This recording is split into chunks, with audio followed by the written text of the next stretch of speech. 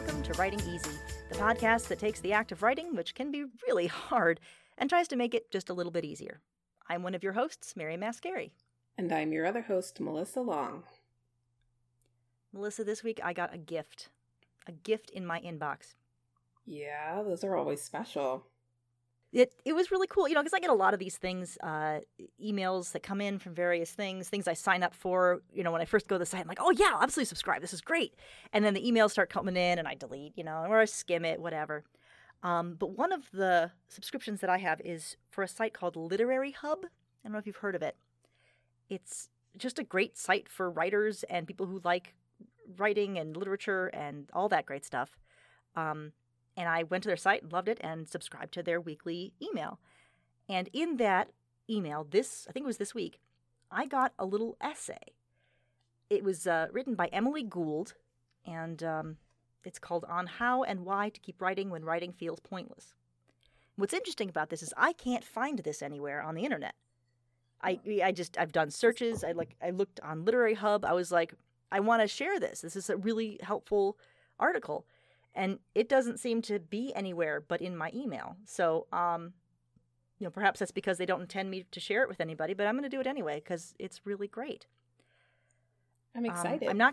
Yeah. And I sent it to you. I did the old-fashioned way of emailing things to people. I know, right? I'm obviously not going to read the whole thing to you, but we're going to go over some of the highlights and what it means to us.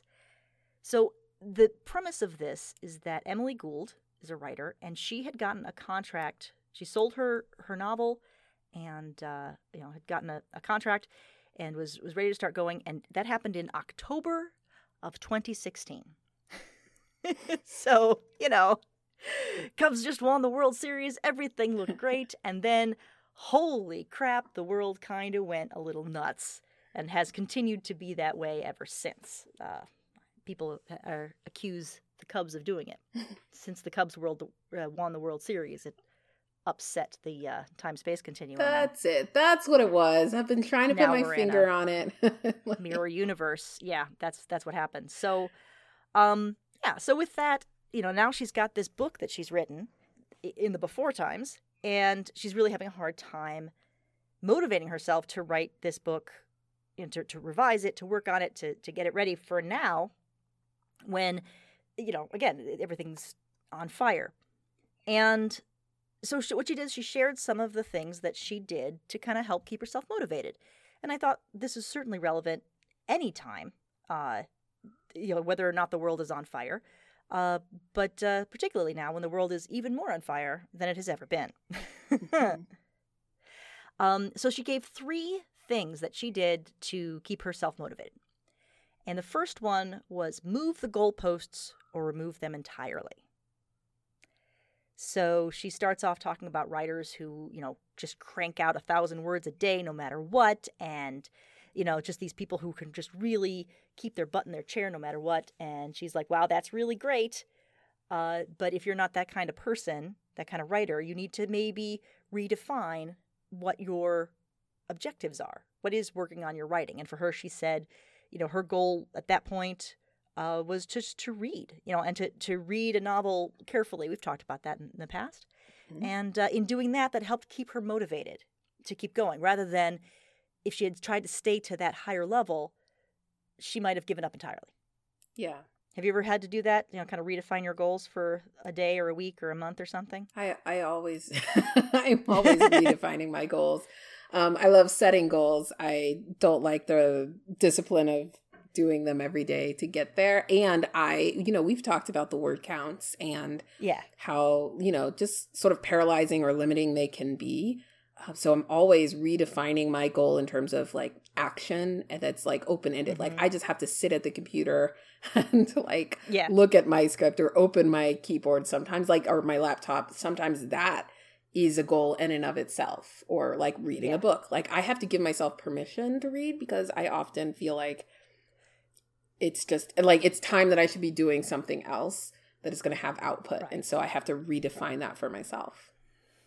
Yeah, I think that's a really good point. I do the same thing. I like to set a goal, make a plan, and then I inevitably literally forget about it. It's the ADHD part of me.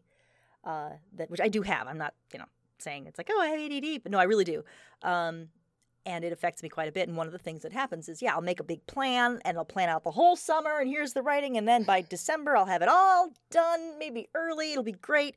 And then, 2 weeks in, I not only have I not followed the plan, I've forgotten that it exists and I'm just kind of winging it.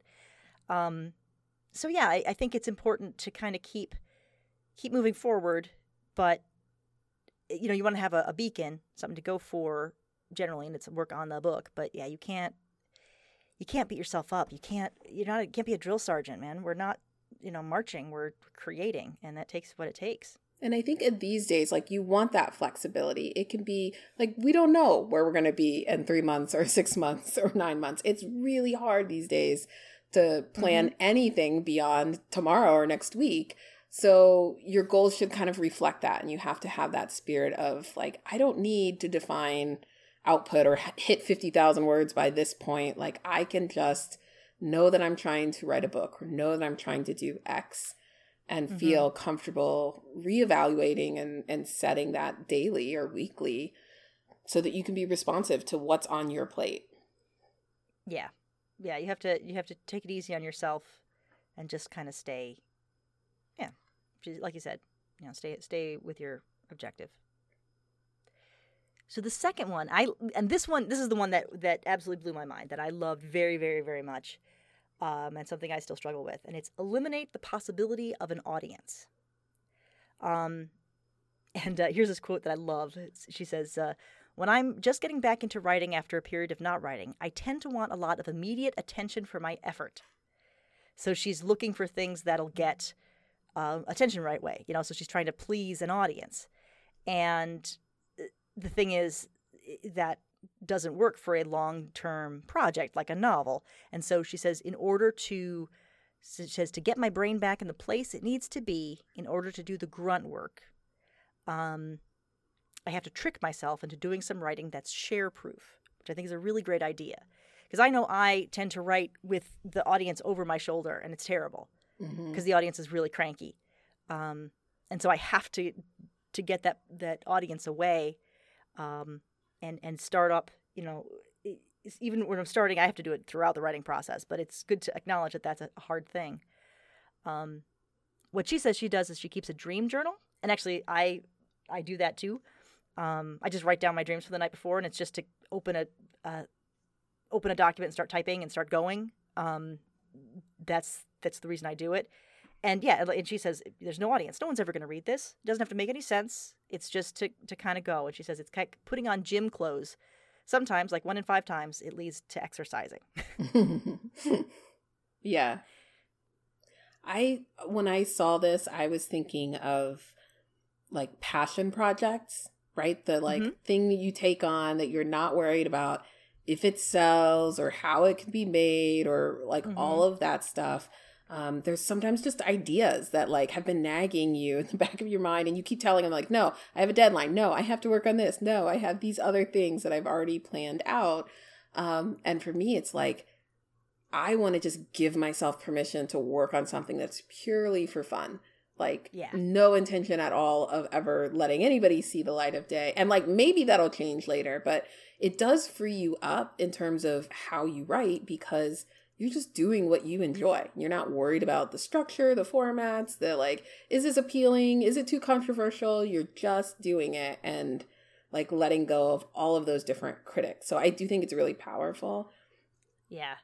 It's something I struggle with a lot, because like even I'll start to write fanfic, and the next thing you know, I'm like, oh, let's try to make this. It's something I always struggle with, and I know a lot of writers do, so I feel better about that. Yeah, it's a tricky thing. That audience, and just recognizing that that's what's the problem, I think helps. Yeah. And then this last part, this is the part that actually got me kind of like choked up, and she calls it the why part. Like, why do this? Why even bother? Why write a book, now? Like, why? And she talks about a book called I Capture the Castle by Dodie Smith, one of her favorite books. Dodie Smith wrote it during World War II. And it's this book about this beautiful London, almost fantasy world, this happy place. and a coming of age story. But as Dodie Smith is writing this, London's being bombed to shit. So how did she do that, right? Like how can you write about a happy London while people are dying in London? And she says it's just kind of a preservation, right? Like I just want to save this. And Emily Gould put this great line in here, which I highlighted. It says, "But it's worth remembering that they, I mean novels, are also the best technology we have for transmitting one person's consciousness directly into another's." Yes. Like, whoa. Yes. Whoa. So that is, that's powerful. Like, oh, this is what's special about our art form. And it is. You get inside the brain. And so what do you want to put in people's brains? And even if it is a memory of a place that's gone, that's a very good thing to preserve. Or if it's just a fun puzzle or an entertainment or just, whatever, that's what you're doing. You have to put that in this point of view into their mind. And that's what you're doing for. And it will never happen unless you sit down and write. Yeah.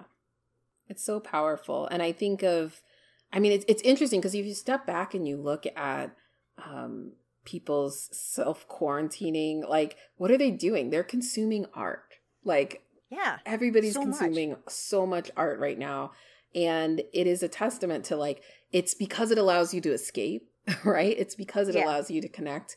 It allows you to process some of these emotions. And people have different types of art. Some people are going straight into the, like, pandemic movies, and other people are looking for happy stories and romance and love and all of those things. But it's really powerful to see how music and games and books and film are really like what people are just craving right now, and consuming at massive quantities.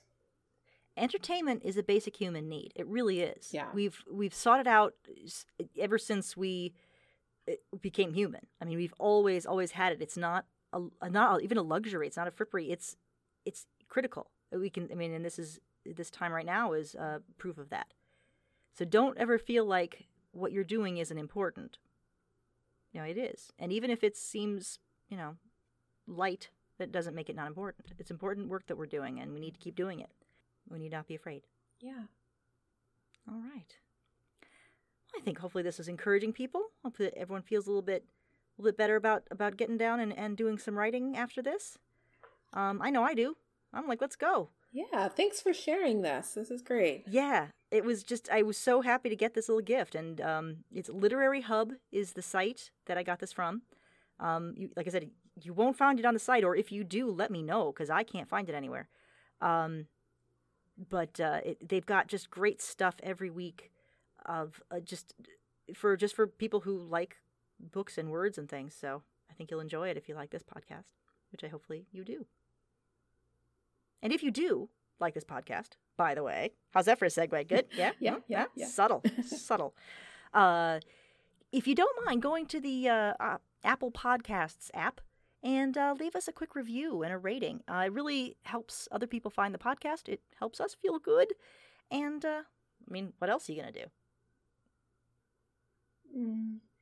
This is what you should be doing. Just this writing is what you reviews. should be doing.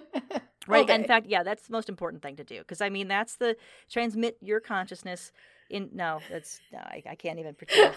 But yeah, it would really be great if you can. But if you can't, yeah, I understand. We're still friends. It's okay.